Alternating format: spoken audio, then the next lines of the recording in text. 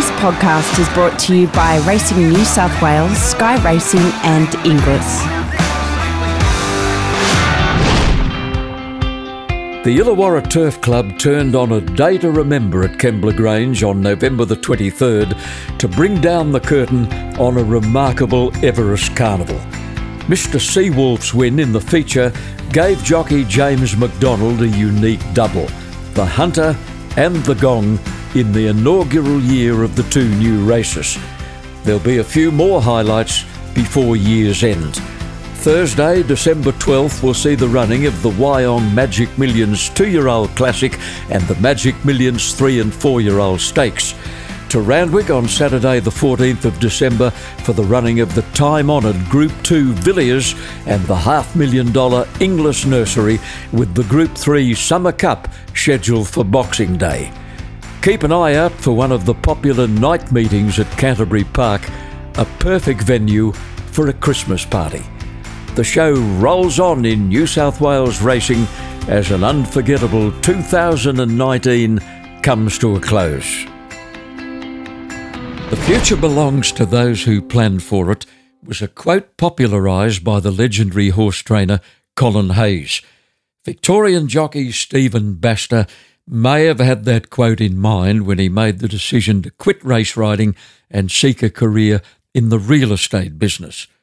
Although the news surprised many in the racing industry, the popular jockey stuck fast to that decision and brought down the curtain on a great career when he donned the silks for the last time at Sandown on November the 16th. And what a fairy tale ending it was. In a nail-biting photo finish, Stephen won the Group 3 Sandown Stakes on Gull Fields at his very last ride in a race. As a mark of the esteem in which he's held, the popular jockey received a standing ovation when he brought the winner back to scale. The superbly fit Stephen Baster is an accomplished triathlete and recently became the first professional jockey to be a competitor on the Nine Network's Ninja Warrior. Steve, thanks for your time on the podcast, and right off the top, congratulations on a magnificent career. Thanks, Tabby. That was some introduction. You deserve it.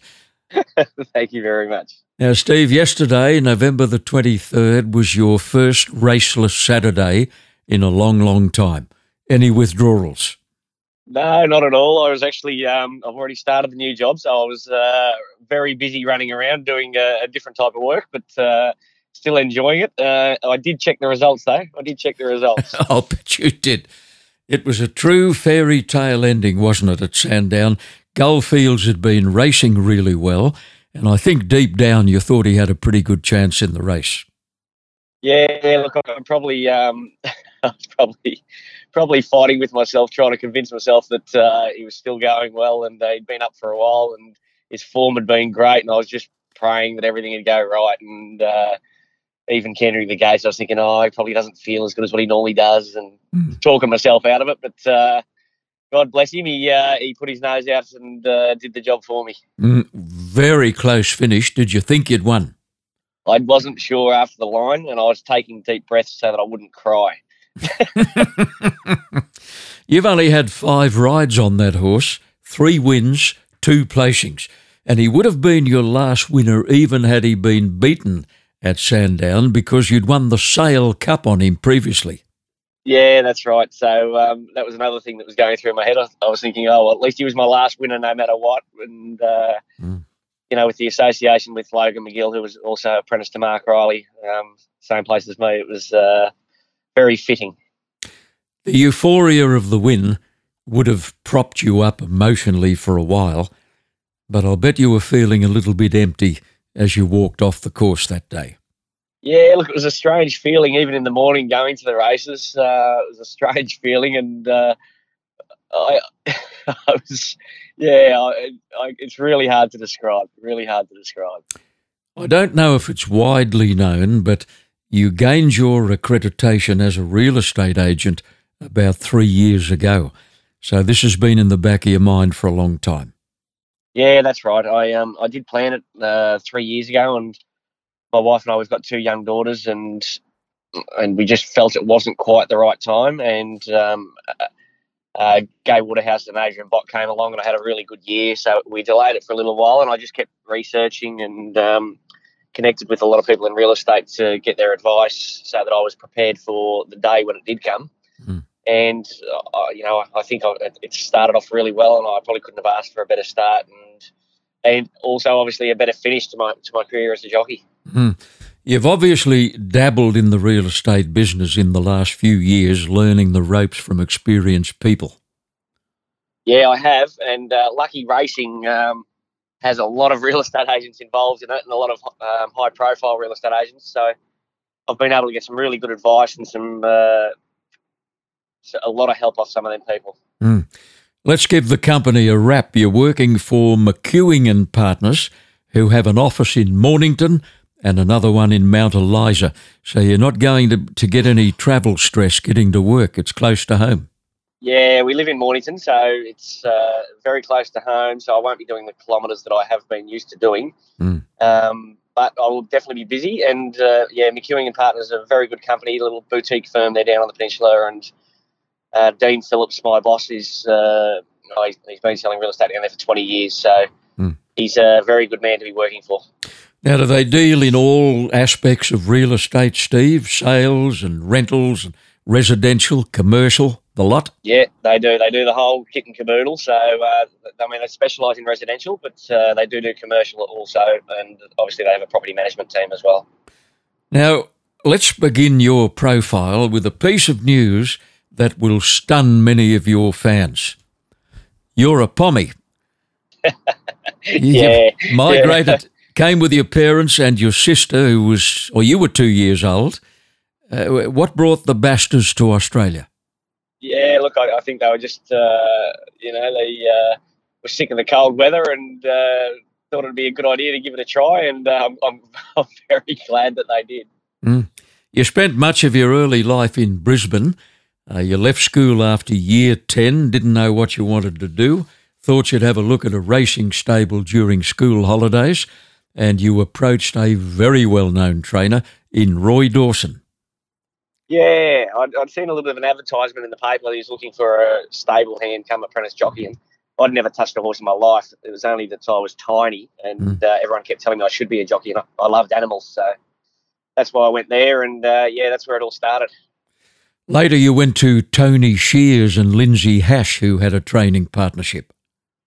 Yeah, Lindsay was Tony's foreman at the time, and they had a property in between the Gold Coast and Brisbane, and I lived with Lindsay, and Tony's wife Lee got me going to Pony Club, and living with Lindsay I was getting a lot of good advice from there, so they really got me going, and I can't thank them enough. They gave me a great start. I was there for about a year, and I probably didn't appreciate at the time what they did for me, and they really got me started. Now, it was Tony or Lindsay or both who happened to know that there was a position coming up in Melbourne with a Caulfield trainer called Mark Riley, and you decided to make the move. It was a big decision. Yeah, look, I think Lindsay was mates with a guy called Steve Brown, who trains down here now, and he knew Mark really well, and they said to me, look, if you want to make it as a jockey, you probably should go to Melbourne or Sydney. They're the sort of the mecca of racing. So I was lucky enough that I jumped on the plane, 16 years old, and moved down to Melbourne, and Mark and Lisa and the family took me in as one of their own, and I was just blessed to run into the right people at the right time. You had your first race ride in September of 1991, but you had to wait for your 12th or 13th ride to win a race. It was a horse called Grey Alley at Terralgan, a grey mare trained by S.T. Lanyon. Was that Tommy Lanyon? That was Tommy Lanyon, yes, it was. What a big moment. Yeah, it was. I look back now and laugh because I was, they'd never let you go to the races. Now the stage that I was at, I think I'd ridden a few jump outs up the back at Caulfield, and I probably didn't have the experience that's required, but they used to just throw you in the deep end, and back in them days nobody could see you because it was all non-TAB meetings and it wasn't on the TV. So this day and age they go to the races a lot better prepared. Mark Riley paid you a massive compliment in 1993 when he put you on a horse called Mukta in the Group 1 Oakleigh Plate when you were still claiming 3 kilograms. That's unheard of, Steve. Yeah, it's actually hilarious when you look back and watch the video, because I was still claiming 3 and didn't have a lot of idea. But look, I'm a big believer myself, of certain horses suit certain people, and that horse really suited me, even though I was just a passenger. He basically just took me along, and we'd put a couple of senior riders on him that sort of tried bossing him around and standing over him, and he didn't appreciate it, whereas with me basically tied to his back, he just ran as fast as he could. And I'm a bit embarrassed when I see the video now, but yeah, look, amazing for marketing owners to put me on. This day and age, the stewards wouldn't allow you to ride in the race like that. Oh, so no. I was again blessed to be in the right place at the right time. Mark part owned the horse, Steve, so he had a bit of say in the matter. Yeah, and I'd had a good record on him. I think I won my first city race on him, and I might have won a listed race on him before that as well. And I think Malcolm Pay may have been riding him, and he got suspended, and I picked up the ride on him one day, and that's how it started. You stayed on Mukta for the 1993 Newmarket. You ran 4th, not very far away.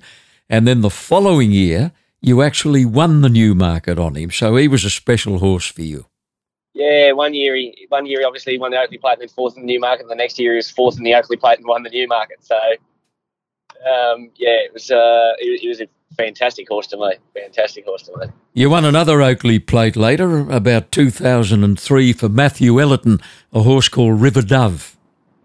Yeah, which was great, and I actually got there a little bit sooner, but we held on to win. So it was good to ride a winner for them guys when they were just starting off. They were just a young team starting off, Matty Ellerton and Simon Zara. So it was a big thrill. You did the final year of your apprenticeship, and I'd forgotten this until I looked it up again the other day, with Mick Kent. Good time there?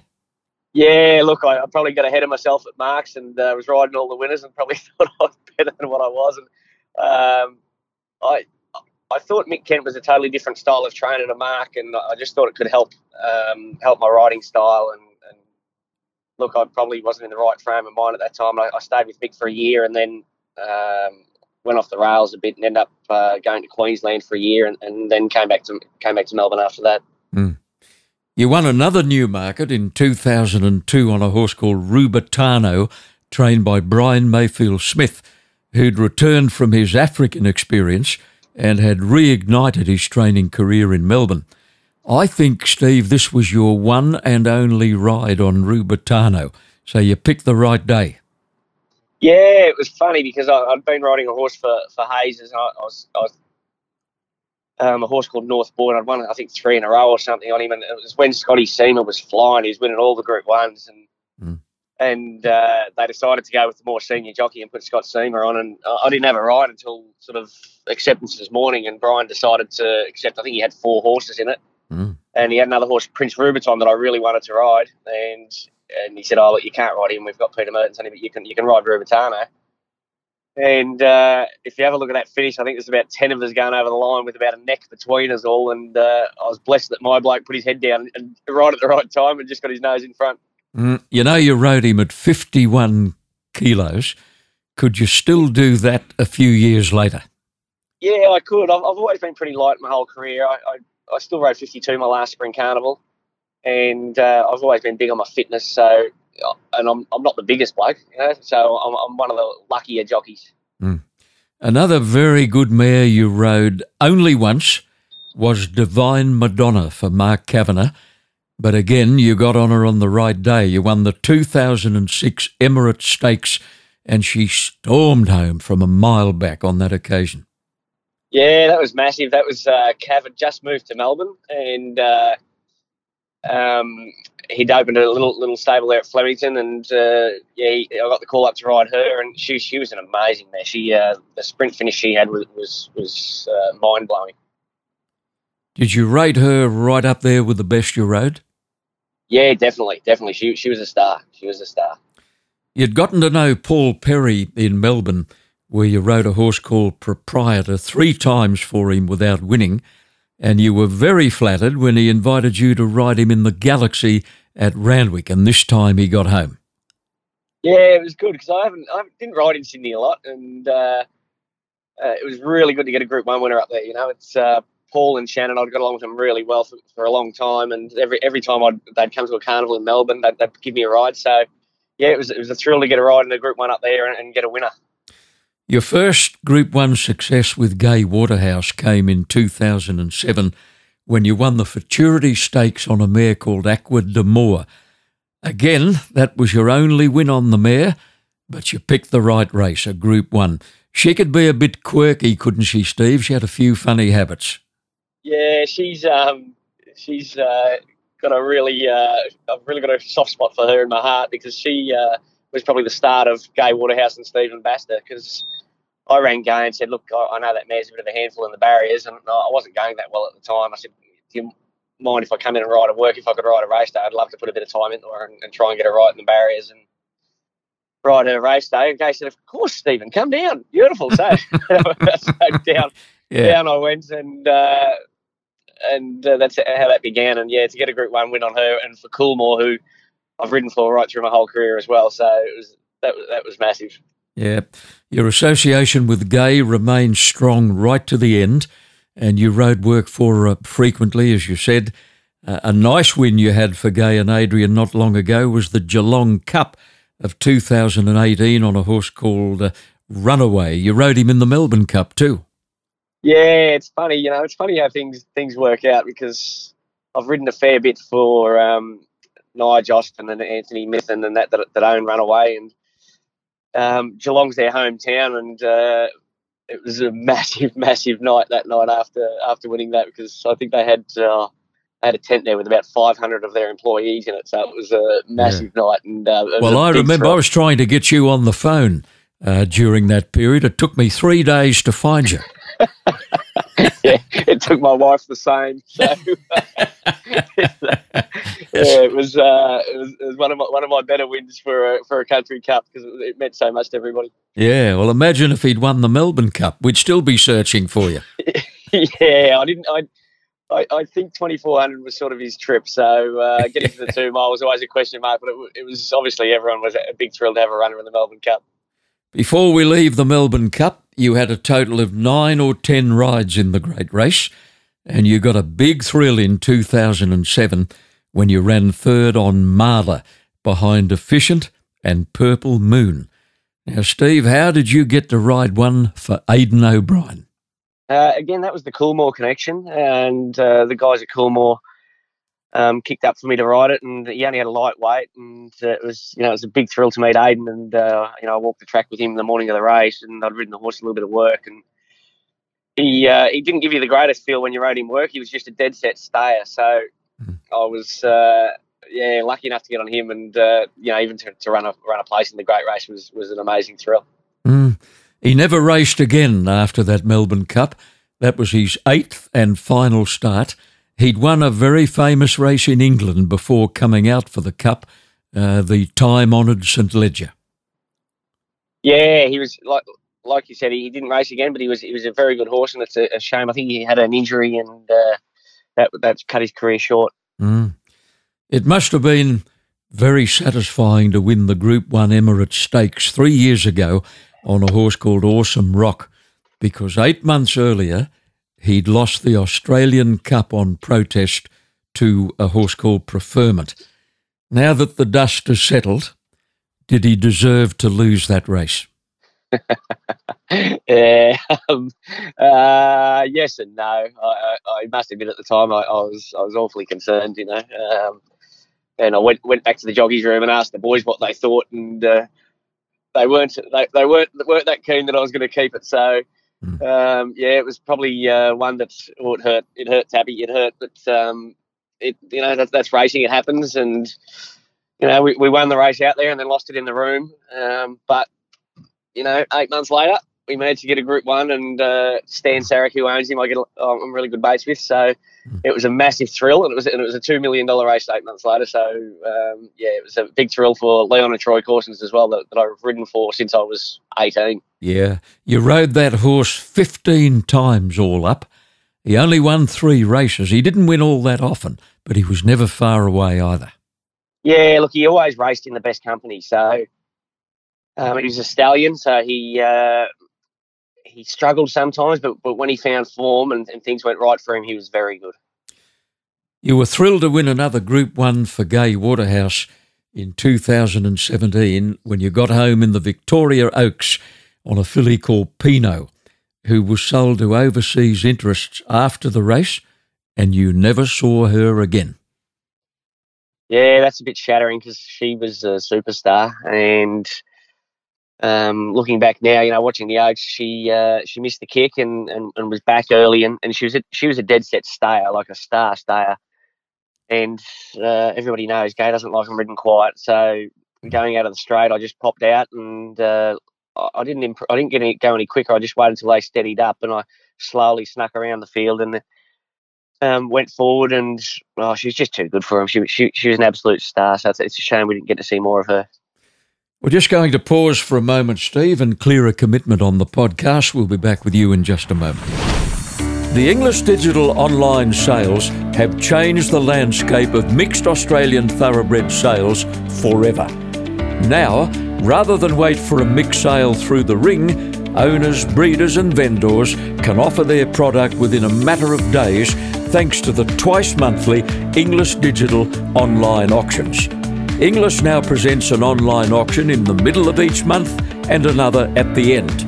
Since going twice monthly, the auction has averaged around 150 lots per sale and has exceeded $1 million per sale with a clearance rate of almost 80%. To enter a horse or register a bid, visit englishdigital.com and follow the prompts or call 9399 7999. Our special guest is former jockey Stephen Baster, who won a Group 3 Sandown Stakes at his very last ride in a race recently on a horse called Gull Fields, and he's now settled into his new career in the world of real estate. Now, Steve, I want to jog your memory about a certain horse. We've got to go right back to 1997 to find the horse you say is the best you've ever been on. You only rode Line Hunter twice for the late Tubby Turner. You won a race on him in Brisbane, and you ran second on him in the Galaxy at Randwick. He only raced 8 times. How good was Line Hunter? Yeah, he was a beast. I left Melbourne and went to Brisbane to ride him for a couple of reasons. One was that I thought he was a star, and the other reason was that I was losing my way a bit in Melbourne and probably playing up too much and not doing my job. So I went with Tubby up to Queensland, and Tubby's son Kurt and I basically ran the stable, and we only had 7 horses or 8 horses in work, and it was a great. I think I was only there 7 months, but it was a great for me to get back to loving the job. And Lion Hunter was there, and he was a bit of a handful. I used to go and ride him every afternoon because you couldn't lead him around because he'd stand on his hind legs and strike out all the time. So you'd stand on him. He was like a show horse. He'd walk around on his back legs, but I loved him. I loved him, and I think he broke the track record at Doomben. I think he still might hold it now. And unfortunately, he overreached after the Galaxy. He overreached in his attendant, and that's why we never saw him again. And then he went to stud. And what a great job he's done at stud. He had a marvellous pedigree. He was by Dane Hill. He was out of that beautiful mare that Colin Hayes trained, Pure of Heart. She was a group winner. So it's been no surprise that he's gone on to be a very good stallion. Yeah, I mean, if you looked at him, his conformation, he's the most perfect looking animal you've ever seen. He was a Greek god if you looked at him. He was just beautiful. So I really loved and really enjoyed my time riding him. You were a rather late starter in the marriage stakes. Now, 5 years ago, you married a jockey, Melissa Walters, who rode her share of winners, 6 in town, but you were very pleased when Melissa agreed to quit riding. Yeah, funny you should say that, John. She sat next to me at the moment, and as soon as I hung up the boots from track work about 2 weeks ago, she was up at 3 o'clock in the morning and going across the road to our neighbour's place, and she's back riding work, so she's in a very happy place. And she gets home about 7:30 on a morning, and then I get ready and I go off to work. So it's worked out well for us, and we're both loving our jobs. If she rode 6 winners in the city from limited opportunities, she obviously had a bit of talent. Yeah, no, she did well. So I don't know if I'm too keen on her getting back to doing that sort of thing, but Yeah, she's like me. We both love our horses, and we've got plenty of photos on our walls at home of our favourite horses that not necessarily won the most races, but just ones that have been good to us over the years. And we've got a little property in Mornington that we've got a couple of horses on, so it's great. You and Melissa are the proud parents of two lovely little girls, Penny, who's 3, and Izzy, who's 4. Do they understand their dad is no longer a jockey? No, probably not at this stage. They're probably a little bit young, which is one thing that that I had to toy with hanging around a bit longer, because Melissa wanted to, myself obviously wanted to see them at the races and see me riding winners. But look, they were there the day that I won the Emirates and the day that I won the Oaks as well. So they might not remember it, but we've got plenty of photos and videos of it, and we'll always be around horses. So there's no problem with them being at the races. Their grandparents is a horse trainer as well, so they'll still be around the horses. I presume your new and busy life will preclude your continuing in the role of president of the Victorian Jockeys Association, a job you've handled very diligently for a long time. Will you still have the time to do it, or are you out of it? Look, I'm still going to be thereabouts, so I'll still be consulting and be part of the association, but I won't be president because I won't be there day to day. I think you need either one of the boys or the girls that's there every day and part of it. But I'll never be far away. I'll always be on the phone to Maddie Highland, and quite happy to help out when I can. Your sporting and recreational interests are well documented. The triathlon is your favourite. Yeah, look, triathlon probably got me to move to Mornington 5 years ago. It's such a beautiful part of the world down there. It was a great place to train. So we moved down there, and I started doing the triathlon, and it's a bit of wear and tear on the body. So I've actually stopped doing the triathlon now and just doing more cycling. But I do love the fitness side of things. So being a real estate agent will be a bit different, because I won't be getting up as early on the morning and doing as much. So I hope I can stick to some sort of fitness regime at some stage. You must have been pretty fit on the occasion you had a crack at that famous Peaks Challenge in the Alpine region of Victoria. It's a 235-kilometre cycle marathon with a fearsome final leg up the back of Falls Creek. And yet I read somewhere that you completed the trip in under 10 hours. That's a terrific effort. Yeah, there was a bit of a story to that. There was a big group of guys that I go cycling with a guy he's about 68 years old, and he's as fit as a Mallee bull. And they'd all trained hard for this Three Peaks challenge, which I did as well. And when we got to the very first climb, about 40 k's in, my bike actually broke. I snapped the rear derailleur, and I thought my day was over. And I'm surprised you couldn't hear me in your studio. I was swearing awfully loud, and everyone was going past me, and there's nothing I could do about it. But I was blessed that that year was the first year that Canyon Cycles had spare bikes there. So within about 40 minutes, they'd brought me a brand new bike to ride, and away I went. And obviously I was on my own, and I got to the back of Falls, and everyone told me it's like a war zone there. You're 200 k's in, and you've done about 3,000 metres of climbing, and all of a sudden you get there and there's people off their bikes and people laying on the side of the road, because it's like climbing a wall. It's a tough climb, and I was blessed that I got to the top of the climb and ran into my old mate Todd, and we got to cycle the last 10, 15 k's together and go over the line together under the 10 hours, which was an amazing day. Well, that fitness level that you're talking about prompted you to apply for a spot on the famous television program Ninja Warrior. Now, Steve, many people in the racing industry jumped off their lounge chairs when you suddenly popped up. Was that solely your decision, or did somebody egg you on? I was always keen to do something like that when I was younger, but I'd never probably had the time, and I was probably getting a bit old to sign up for it. But I was sitting in the car at the races one day, and it came up on Facebook that applications were open. So I signed up and I asked a few of the jocks that I get along with well down here. We got a bit of a group message, and I asked them, and of course they were keen for me to go on it, hoping that I'd make an idiot of myself. So it was it was one of the most nervous things I've ever done in my life, because I was thinking I'm going to make a goose of myself on national TV here, but it worked out well, and I really enjoyed it. Well, you certainly didn't make a goose of yourself, because you flew through the first 4 obstacles. And then you came to those funny-looking swinging things with tiny little handlebars on either side. Now, you held on to the first one safely. You took that mighty leap, and you just couldn't get a grip on the handlebars on the second gadget, whatever you call it. Yeah, I think it's called the flying squirrel, I think they call it. But it got the better of me. But I must admit, I was... if anybody saw the show, I was very happy to get over each obstacle. You know, once I got over the first, it was relief. Once I got over the second, I was elated. So anything after that was a bonus. So I was really happy that I got that far, because the bloke before me fell in at the first, and he was the only one I'd seen go. So I was very nervous heading into it. Would you do it again?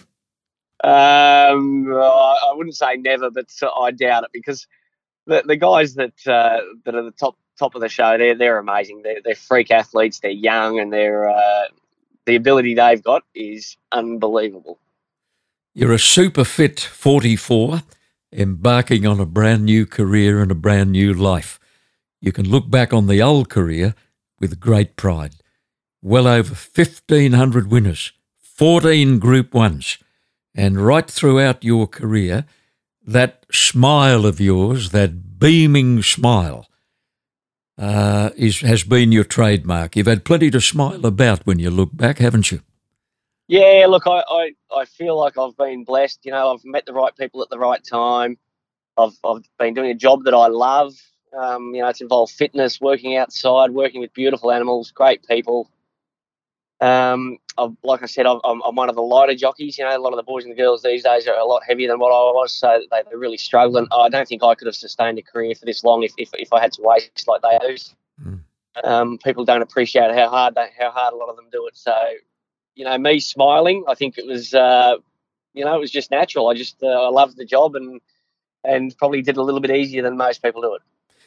If ever I meet a person who's looking to buy a house or a commercial property on the Mornington Peninsula, I'll direct them to McEwing and Partners and tell them to look out for the little bloke with the smile bigger than himself. Thanks, Tappy. It's a beautiful part of the world down here, and not many people leave once they get there. So, I couldn't recommend it high enough. Steve, congratulations on a big job. Well done. You were right up there with the best of Victorian jockeys over a long period of years, and I can't think of a more fitting finale than a group winner at your very last ride. You must be pinching yourself. Yeah, like I said, John, it was an unbelievable finish, fairy tale finish, and I'm glad that I held back the tears, mate, because people would have given me a hard time about that for a long time. So, but it was a great way to finish. Lovely to have you on the podcast, Steve, and all the best for the future.